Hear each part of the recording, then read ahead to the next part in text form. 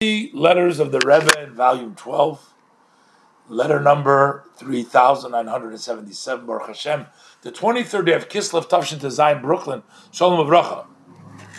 So, the Rebbe, as we learned earlier, the Rebbe sent some of the elder Hasidim to go out into the different communities, and as we learned there, they were sowing spirituality and cutting physicality, meaning they were raising money, but they were also bringing and inspiring the people in the communities they went to. So the Rebbe said, I enjoyed receiving regards through the Shaluchim, the elder of Chabad Rabbonim, the Rebbe masters of good character traits, they involved in community matters.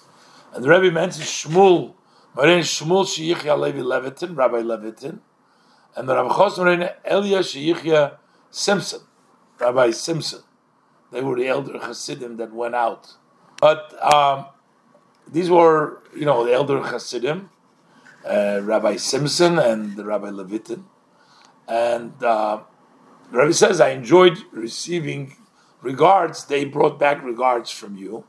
And during an auspicious time, Eis Rotzen, I will mention you and your family members on the holy Tziyon of my father-in-law, the Rebbe, with all the titles here, to all that you need, and may the blessed Hashem grant you and succeed you to give good news, Tomit Kol HaYomim, all the time, all days. As we're about to go to Hanukkah, which is upon us, coming upon us, in which we light the lamps to bring light also in the outside, and from day to day we add more lamps and more light. So may it be by each one of us amongst the whole Jewish people, both physically and spiritually, to keep on seeing the light, keep on increasing the light.